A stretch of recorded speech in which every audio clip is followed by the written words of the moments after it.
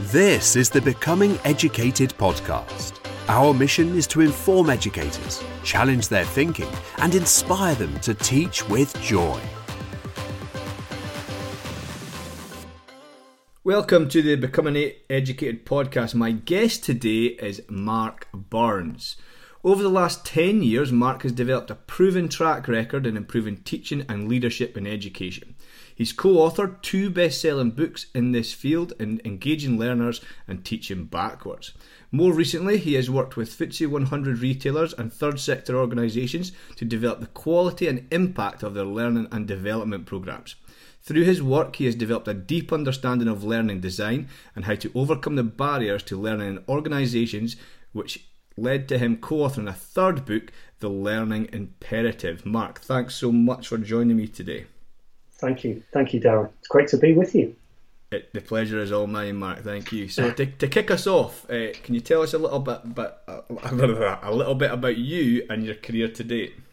Fantastic. It's me who's meant to stumble. You're meant to be the expert in these things. But I taught for 12 years, Darren, in schools in Liverpool, all secondary schools. And then I got involved in a programme where we were videoing teachers teach and getting them to analyse their practice, unpick it, reconfigure it, and develop those skills in the classroom. And that grew, and we've worked with over 7,000 teachers now, which spawned the ideas behind the first two books. It was really trying to unpick what is it that the most effective teachers do in their practice, and how can we narrow that range of quality between the great experiences some children get and the less effective ones, even if they're in the same school. And as you mentioned, the FTSE retailer, we'd then been contacted by organisations outside education. And it was really interesting. I'm always fascinated by looking at different environments for learning, like working in different school systems, because you can do that compare contrast, which is, I'm an inveterate learner. So if somebody says, would you like to get involved, and it sounds interesting and there's learning to be had, I'm really up for that. So yeah. Brilliant. So we're going to talk a lot about that and talk a lot about the themes that you write about in the Learning Imperative. But just to kind of start us getting down that mind frame, why is it important to keep learning throughout your career, and also to place a high value on it within organisations like schools and other businesses outside of schools? I mean, for me, the only thing that exists are schools. Absolutely. I think the current situation epitomises why we need to be learners. There's a great Eric Hoffer quote. It's the learned will inherit a world that no longer exists. And if you're in education now and you are learned, the next 6-12 months are going to be so painful for you. You're going to have to reconfigure large parts of how schools operate.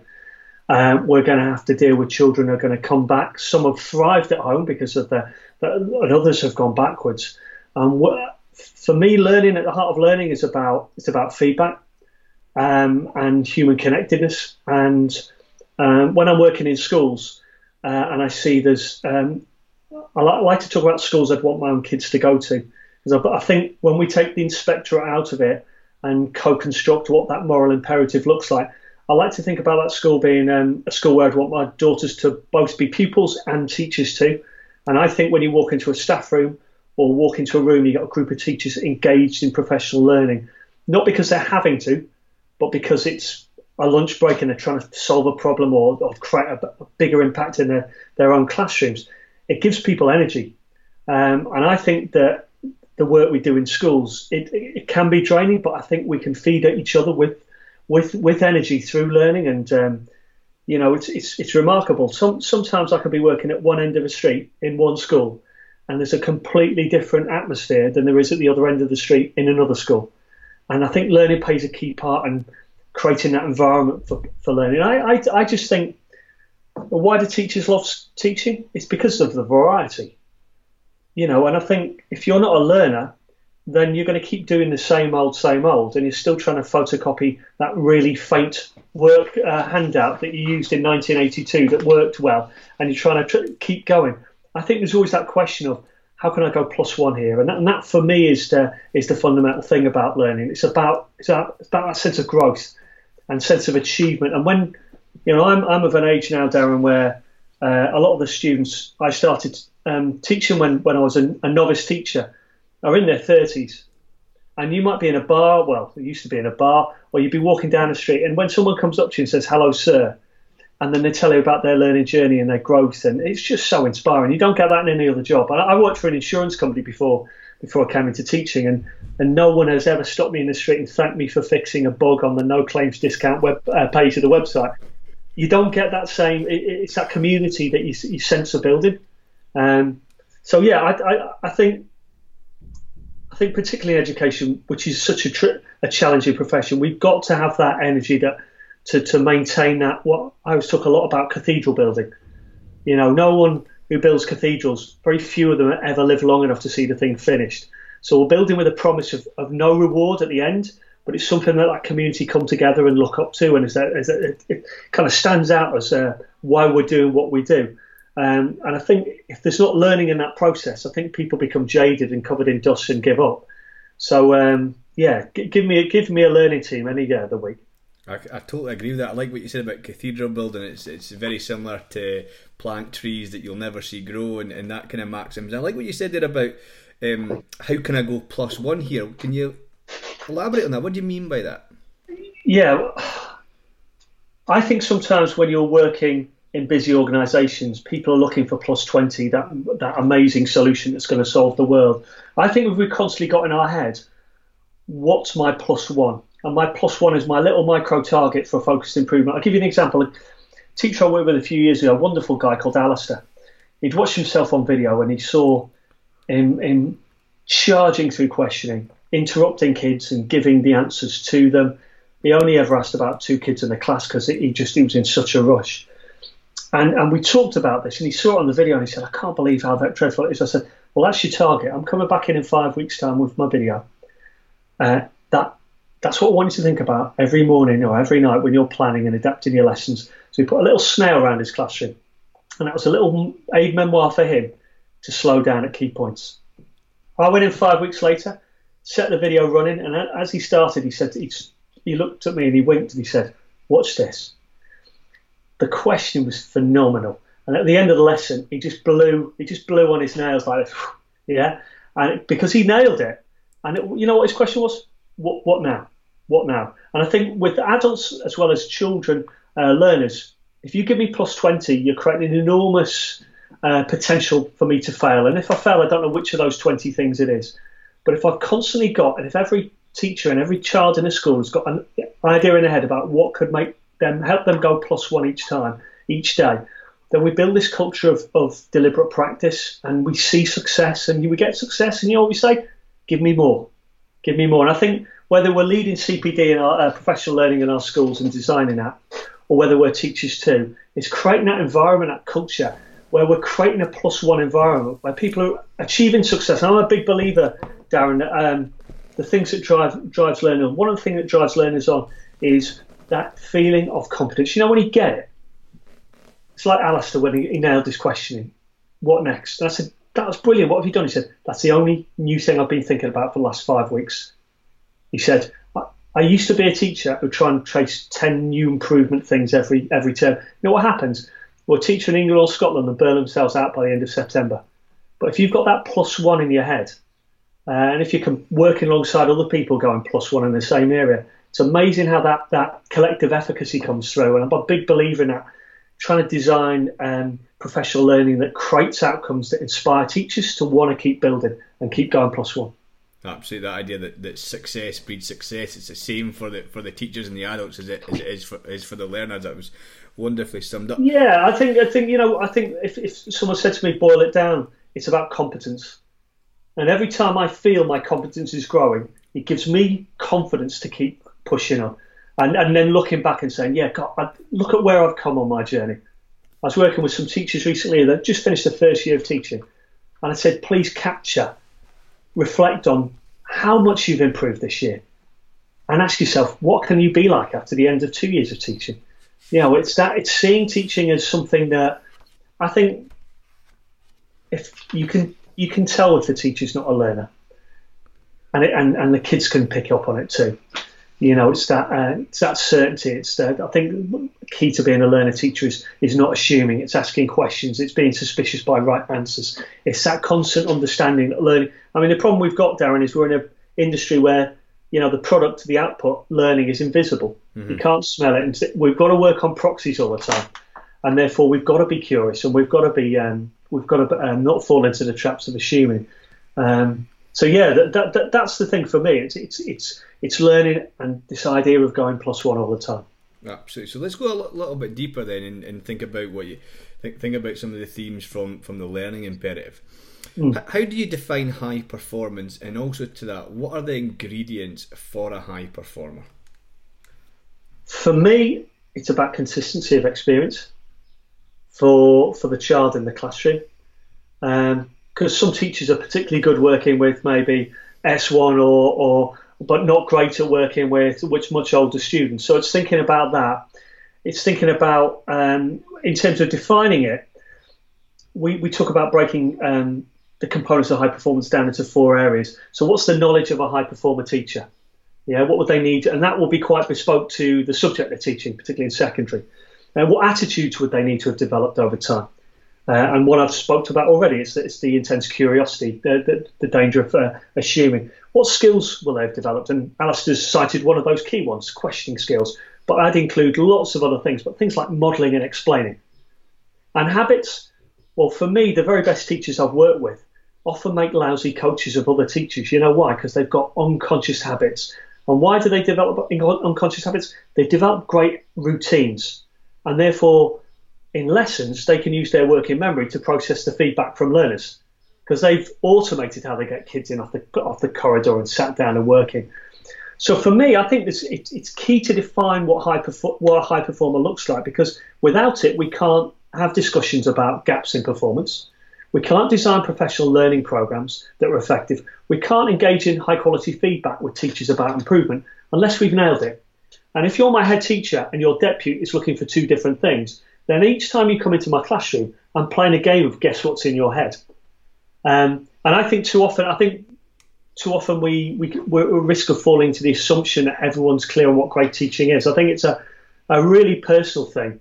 And from my opinion, the problem with defining high-performing teaching is that everyone's been to school, so they've all got in their head what it is. You ask a taxi driver, you ever mention to a taxi driver you're a teacher, you get regaled for hours on the journey home. That's why I always say I'm a tax inspector. But, everybody's got their idea in their head of what makes a great teacher. But I think engaging in the process and the dialogue is really as valuable as the outcome of it.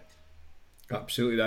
I interviewed a chap called Bruce Robertson most recently, and the premise of his book is developing a shared understanding of great teaching within your school, so that when you do observe and when you do provide your CPD programme, it's focused in on that, so that everyone's clear on what excellence looks like, so we can all work towards that.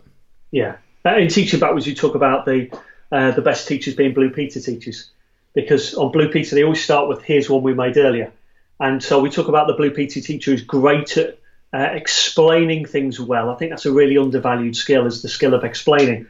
But for me, it's creating a shared language that we can work together on. We can give people feedback about. We can co-construct around. If we haven't got a shared methodology for planning and teaching, then what you find is real variability of experience for children and young people. And one of the things that was quite fascinating for me in the early days of videoing teachers was the real variety of experience children got during the course of a school day. I might be with a particular class in a secondary school, period 1. I might be with the same class, period 5, with a completely different teacher, getting a totally different experience. And that for me, I mean, one of the things I think is a real strength of the Scottish system is this word equity. But we haven't got a system of equity there when we've got real variety of practice. And for me, the most effective schools I've worked in, they've tried to deprivatise practice in classrooms, because you're working on your own a lot, but it's trying to create that shared language around it, so to enable us to collaborate more. Mm-hmm. I would totally agree. So let's talk a little bit about the kind of the CPD process for teachers in schools, and we've spoken about defining high performance and developing that shared understanding and that shared language as you spoke about. So prior to a school leader designing a program of learning, what are the potential barriers to learning, and could you share what barriers exist that prevent a learning culture from occurring? Yeah, I think if you want to create an environment that's going to be really toxic to learning, I think the first thing you do is you create a school that has got populated by people with processing overload. You create unclear systems and processes. You create a lot of monologue dialogue. So a lot of communication via meetings where one person in a meeting will speak and no one else will collaborate.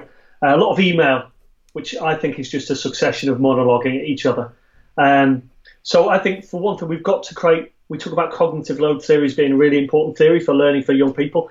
It's just as important for adults too. And if you don't create the oxygen and space, then don't be surprised if people say, but when have we got the time for it? Mm-hmm. So that will be one thing. The second thing, I think we need a shared model. We need shared clarity on what makes beautiful, whether it's teaching, whether it's learning, whether it's beautiful playtime, beautiful staff meeting. Just define it and get shared clarity, and that reduces process and overload.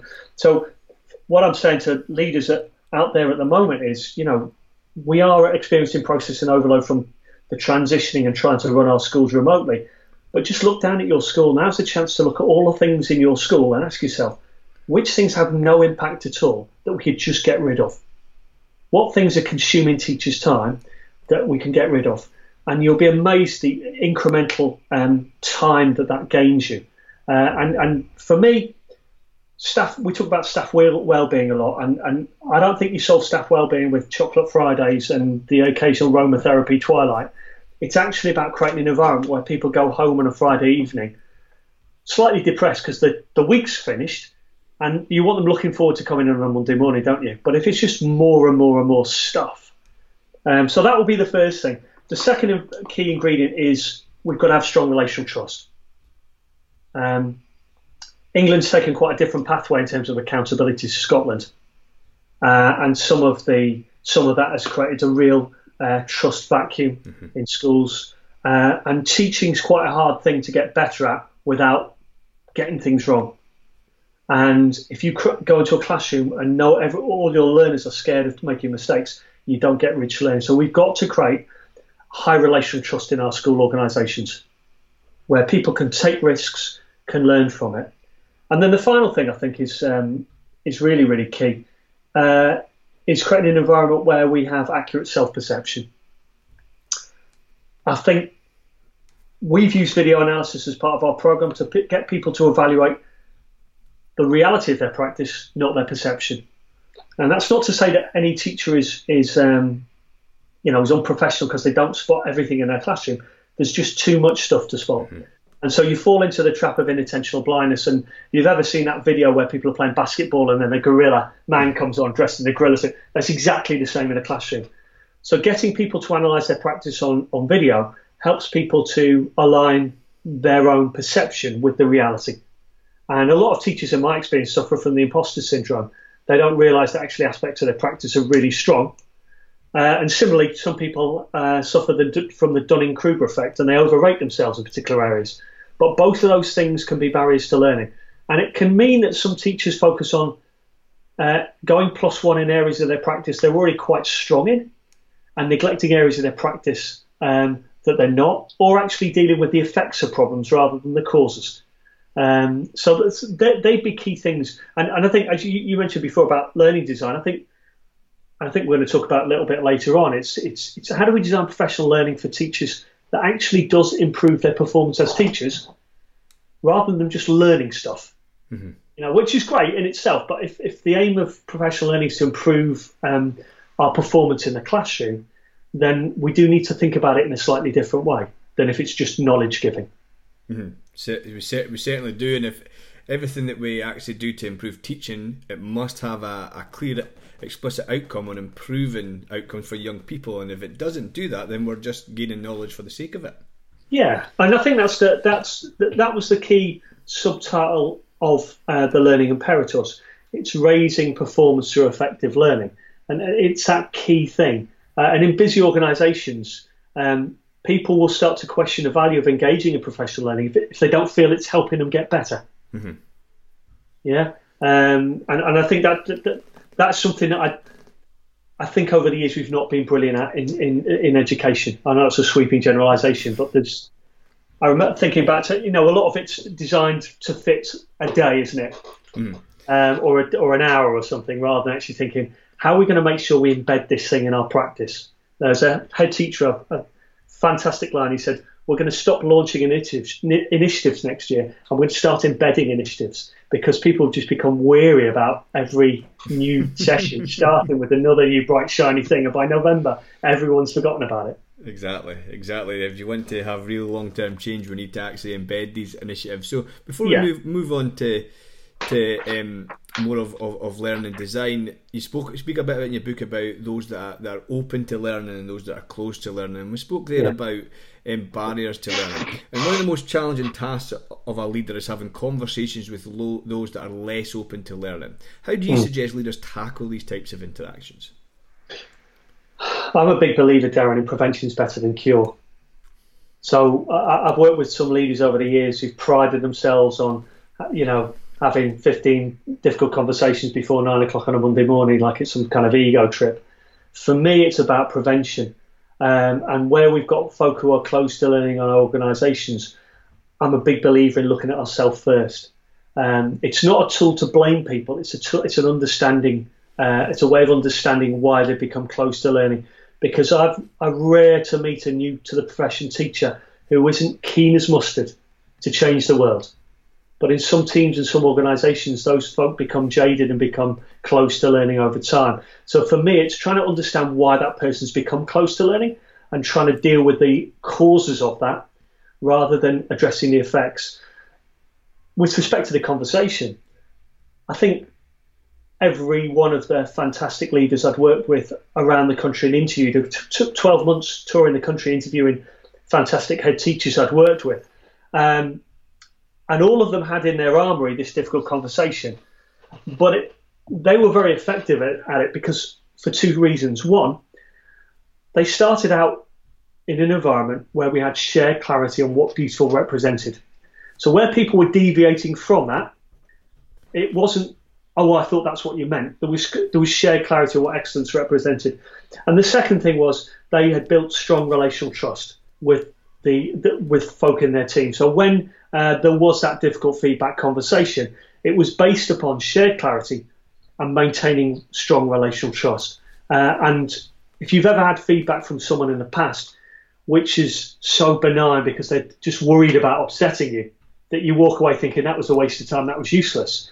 Sometimes the difficult conversation actually helps you to go +1. It may not feel like it at the time, but you're trying to design the conversation so that in 6 months' time, someone comes back to you and says, Darren, thank you for that. That's really helped me overcome that obstacle. And I think if we have a school environment where people can have that honest dialogue, I think we can all benefit massively from it. In this environment of post-COVID, I think straight talking and speaking our thinking processes out loud will be a really, really helpful thing to do, because it clears out all those hidden agendas and what's in Darren's head. Why did he say that? Why did he put that comma in that email? But if we get into the habit of saying, I'm just going to speak openly about my concerns because I'm worried about them, then when I say them, it's like a light bulb goes on in the room. Everyone then understands what the problem is. And I think without the honest conversation, I just think we're going to struggle to create that beautiful school. I couldn't agree more. I love how you keep referring to what makes beautiful and what is our beautiful. I love that term and how you're describing that, and I think it really captures the essence of what we try to do when we want high performing teaching. So now that we've kind of covered the barriers to learning, and we've spoken about those like less open to learning. So now we know that learning is key to success in our schools. How should leaders design learning programs, or more common to our listeners, school CPD programs? Yeah, I think there's certain key ingredients. We need to start from the starting points of the individuals in our staff. And I always worry when someone says to me, oh, we're going to do X next year. And I always ask, why are you doing X? Because the school down the road did X and it really worked for them. The problem is, if your school's in a different context, I don't mean in terms of the intake of your children, but in terms of where your staff are, in terms of their level of performance, their openness to learning, X might fall flat on its face. I don't know whether it may be John Hattie who says, beware of educational consultants bearing solutions. Yeah, you can always find somewhere in a system where something will work or will have worked once. So for me, it's starting with the starting points of our team and their needs, and hopefully getting their buy-in to what that +1 is. I think the second stage is it's planning backwards, and it's planning backwards from a theory of action that means we get improvement in that area, we get development in that area. And that actually means starting from what will be the impact on children and their learning in the classroom. Okay, let's work back from that. So therefore, what do teachers need to change to get that? And then we work that back again and we get to the point of, well, how do we design this thing? Yeah. So I think it's really, really important to think about what's this going to look like and sound like when it's working in the classroom. And I think it's also thinking about the process. The process has got to involve deep dialogue, because ultimately teachers have to be able to transfer this improvement in lots of different contexts. From Monday morning when it's sunny to Friday afternoon when there's a dog on the playground and it's slowing with snow. Yeah, teaching is complex because of the so many different contexts in which we have to apply these things in. You're a PE teacher. Yeah, classroom PE is different to teaching in the gym that's teaching outside, isn't it? Mm-hmm. So we've got to think about how that works. And so far, I personally think that teachers need a much deeper understanding of what they're doing to enable them to transfer it across different contexts. And I think another element, it's got to provide lots of opportunities for practice. What I'd say is planning, testing it out, and reflecting on it. And that cycle of plan, test, reflect is and we need multiple opportunities to do that. So therefore, yes, it's going to be time consuming, but not as time consuming as using learning programs that have got no basis in evidence that they'll have an impact on teacher performance. They're, in my eyes, they're designed conveniently for the person facilitating it or the time we've got, but it's actually planning with improvement in mind. Mm-hmm. It's actually using the precious time that we have to facilitate improvement rather than doing things for the sake of them to tick them off. I couldn't agree more there. And in the book you talk a lot about shared clarity, and we've spoken about that and kind of developing what makes our beautiful earlier on in the show. So, but how powerful are the use of stories in order to convey new learning, and then in what other ways can we develop that shared clarity? Yeah, I think stories have got a magical quality. I think when we are looking to improve our performance and go +1, we need the answers to 3 questions. The first one, some people won't ask you this question, but they'll think it. They'll need the answer to the why question. Why are we doing this? Why me? Why now? Why this aspect? The second is what. What we're going to do? What's it going to look like when it's working? And the third is how. So where are the practical tools and strategies? I think stories are a great way of exemplifying the what, selling the why, and in many cases, if we can identify with that person, they may be a colleague, it gives us that buy-in. I think in a classroom, stories have got a brilliant way of connecting large amounts of information. And when you look at the development of language in preschool children, stories are so powerful. So yeah, I'm a big believer in looking for story, in looking for narrative. There may be stories where something's gone wrong and what can we learn so we don't avoid that story ourselves. And also really correcting people's internal stories, because we'll walk around with a story of how the world is. You know, why that child won't learn, why that family from that estate are impossible to teach. And sometimes we've got to change that narrative. And some people have got to be aware that that narrative takes place. Stories are one aspect. I think the power of dialogue, and I think if there was one thing that I'd encourage leaders to look at going forward, is investing in deep, powerful dialogue and creating meetings where we have lots of opportunity for rich dialogue and meaning making of it. You know, if I tell you something and I might say, do you understand? And you might nod your head. And it may be because you do understand, or maybe you've misunderstood what I've said and you've made your own meaning. Through dialogue, we kind of unpick all of that stuff. And people leave meetings with greater clarity on how they're going to implement stuff. So for me, I think sometimes in schools we just are too much of a rush to get through things. Mm-hmm. And the other thing I think about dialogue is, dialogue involves listening. And if you want to build trust with people, listening is the great way of saying to them, I value you, both as a professional, as a human, yeah? And I respect you, and I'm going to demonstrate to you unconditional positive regard by saying, Darren, what's your thoughts on this? And that is a great way to build trust with people. You know, when you hear people say about leaders, they don't listen. That's a sign that we've got a trust level that's not going to be productive for effective learning. So maybe, and it's interesting because I'm working with a group of schools at the moment on a wellbeing program, how they can help young people when they come back in school by being an emotionally resilient staff themselves. And one of the things they talked about is we've slowed down a lot since school has changed, and we want to keep that slow dialogue when we go back. And we've got to actively do that because it will just slip away otherwise, won't it? Yeah, one of the ones was Friday afternoon coffee and cakes in the staff room, just to unpick the week, reflect on it, reflect on how we've grown as a teacher, what things have surprised us. You know, the power of that dialogue, and for me, how can we design that into the day-to-day of school so we get those moments? Because it can be quite a lonely job being a teacher, can't it? Absolutely, you can live and work in your silos. I mean, a little insight into my school. The PE department is separate building from the main school, and you could actually go through your working week and have never been into the main school. So creating those opportunities for that deep dialogue with your colleagues across different contexts is so key. And it goes back to what you said earlier on, that now's the time to think about the things that we just do not need to do. Yeah. The things we do need to do, as you said, is to listen to one another, to have deep dialogue, have that shared clarity and shared understanding of what our beautiful looks like, and then put things in place to help us get there, and which will inevitably improve the outcome for the young people in our classrooms. Yeah. And now is a point of reflection, because when we start going back in and schools, they've never actually closed, but when they start resembling more like the traditional schools we've seen, there'll be so many challenges that we've got to face. Now is the opportunity to have those thoughts.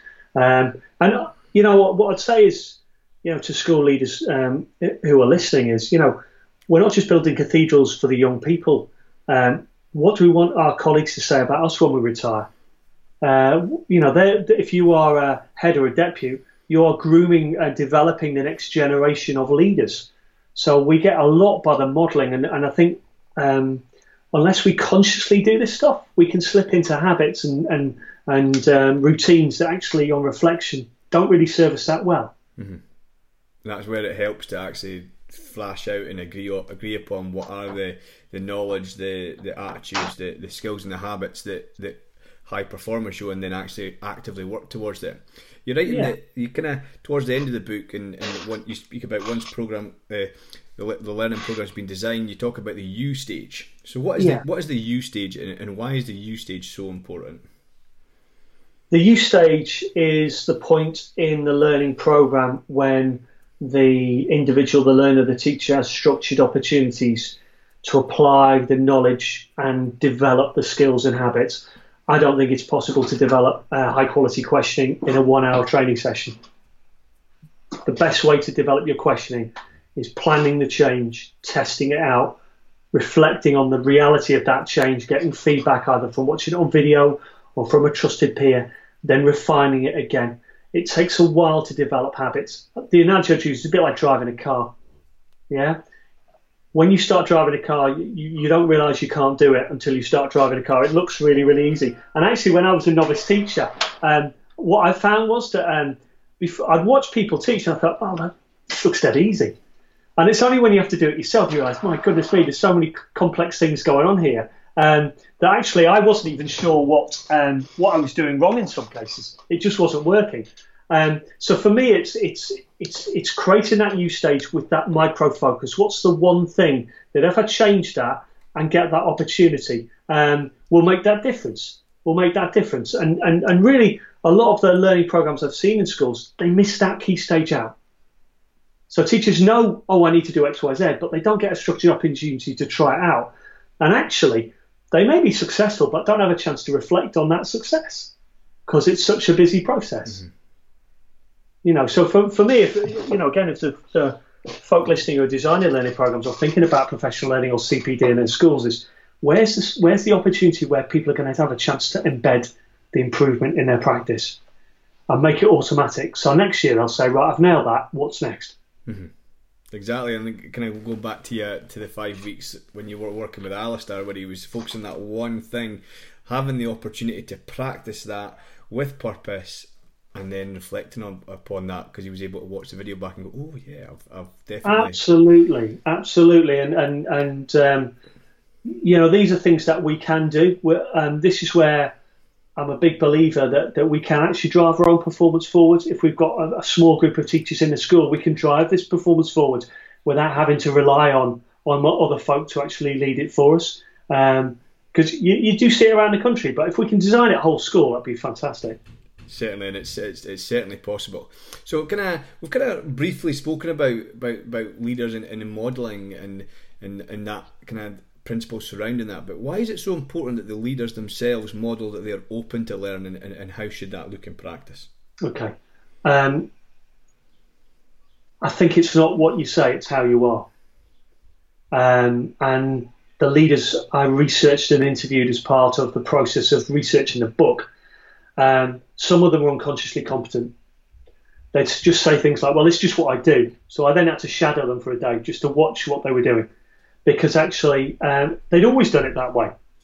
But for me, through our actions, our behaviours, our routines, and how we are, exemplifies. It's a strong way of demonstrating what beautiful represents. The other thing is, when people are looking for opportunities to diverge, if they point to you and say, well, Darren's not doing that, so why should I do that? It's a bit like walking past lift on the corridor. What we walk past is what we permit. And I think sometimes when people don't model, it's either because they don't see how powerful it is as a guide and as a persuader to others. But I think it's sometimes because they haven't got real coherence about how all these bits fit together. And maybe they say something, but they actually don't deeply mean it. The other thing I would say about modelling, I think you're better off modelling than acting, because just live it. Just live it. And I have to say, interviewing the staff in these schools, interviewing these leaders and seeing the impact they have on their school communities and the communities around them, you can have such a positive impact and infect a community in a way that's just so powerful. No other job like it. Really isn't. There certainly is it, and that brings us beautifully to the end of the interview section before we move on to my final three, Mark, the questions that I ask every single guest. But before we go on to the final three, can you share with listeners where they can find out a little bit more about you, where they can engage with you, and most importantly, where they can get their hands on your books? Okay, so the books can be found on Amazon or Crown House Publishing, who've got a 30% off deal at the moment, so I'll give them a push. And they've got it in different formats, so the Learning Imperative is available either electronically or as an audio book, but the other books are available on Amazon. Contacting me, I'm at Learn Imperative on Twitter. My website is mark-burns.co.uk, and I'm also on things like LinkedIn as well, if you Google and search for. I may not look like I do at the moment, because obviously I've got lockdown hair, so it's getting longer and longer and longer. So yeah, they're the places, and ordinarily I'd be at all the big events around the country, but I'm currently locked up in an office underneath the stairs and trying to find the quietest room in the house to do online CPD, which is, but that's where we've got to be learners as well, haven't we, Darren? We've got to adapt and we've got to change to the environment we're in, and it's all very exhausting but exhilarating. Certainly, and it kind of goes back to the quote you said right at the start about the futures for the learned, and here we are learning. So it brings us wonderfully on to the final three, Mark, the questions that I ask every guest. So my first one to you is, what book or text has had the biggest impact on your career? Right. This was a really interesting question, because sometimes I get a lot from books that aren't about education that draw me in.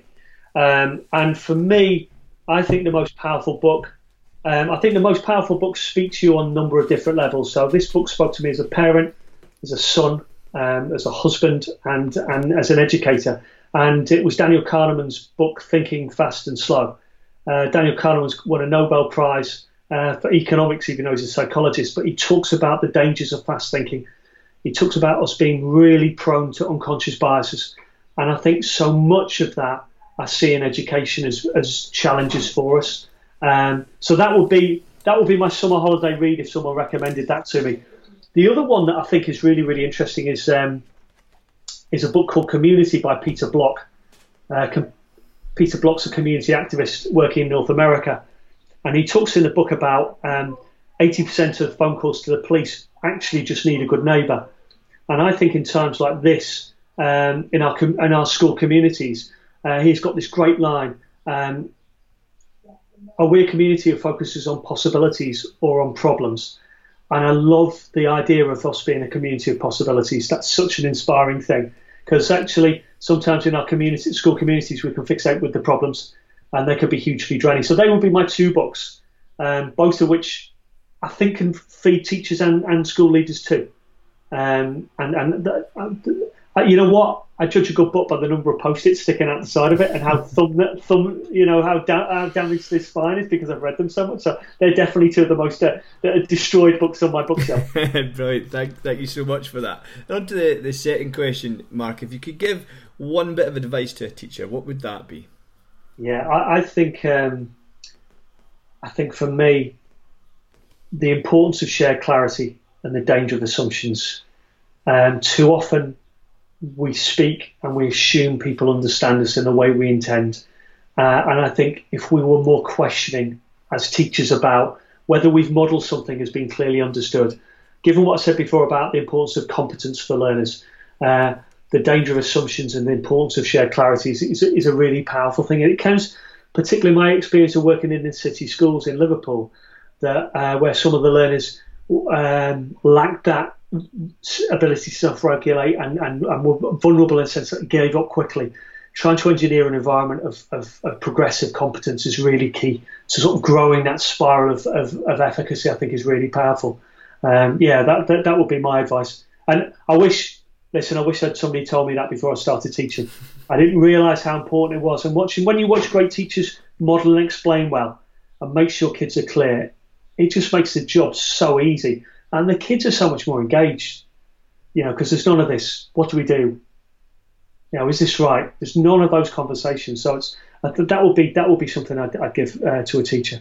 Certainly. Thank you so much, Mark. And my last one to you is one that really fascinates me, and the different answers that I'm getting from all my wonderful guests is what do you think most gets in the way of great teaching in our classrooms? Goodness, how long have you got? I think there's a number of things. I think it's about agency. And I think we've got to focus on what we can control and influence. There'd be two key things, I think. I think the second thing and the most important thing is just busyness. I think schools run at 1,000,000 miles an hour. And, if there's a way of having a stop list for next year, that'll be a great thing. What gets in the way? What are those barriers? What are the things we do in school that have no impact? What things have we hung our hat on that have got no evidence base behind? And just really question those things. I think we too quickly we add things into schools, and it's often because we're enthusiasts. But I'd always say to school leaders, if you're going to add that to the school load of a teacher, how much extra time will that take? And if it's 5 hours a week, what 5 hours are you going to stop them to do? And the danger is we just keep loading more and more stuff on. So I think it's back to that question about what is beautiful. And if we have that shared clarity, then we can work. We don't just add things in. I think the best schools I've worked around the UK, they don't just do things for fashion. And some of the new acronyms, they say, well, we're not doing that because we've already got something that's better. And I think being brave in that way is a key to leadership, rather than just keep adding more stuff. That's brilliant. Thank you, Mark. I think I would like to finish the interview today and just encouraging listeners to really think about what is beautiful to them, and I think that's one of the most wonderful things I'm going to take from this interview, Mark. So it brings me on to thank you so much for giving up your time today. I know that you're a busy man, but I really do appreciate it, and I'm sure the listeners will get a lot out of this, so thank you so much. Thank you, Darren. Thank you for having me on. It's great to talk about learning, because what I'm leaving with is a load of energy from you, and I think that's what we get when we engage with people who are open to learning and moving things forward. So thank you very much, and more power to your podcast, because you've got some great speakers on there, and just keep going with it. It's really helping.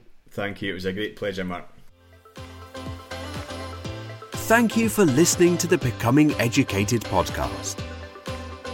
Until next time, teach with joy.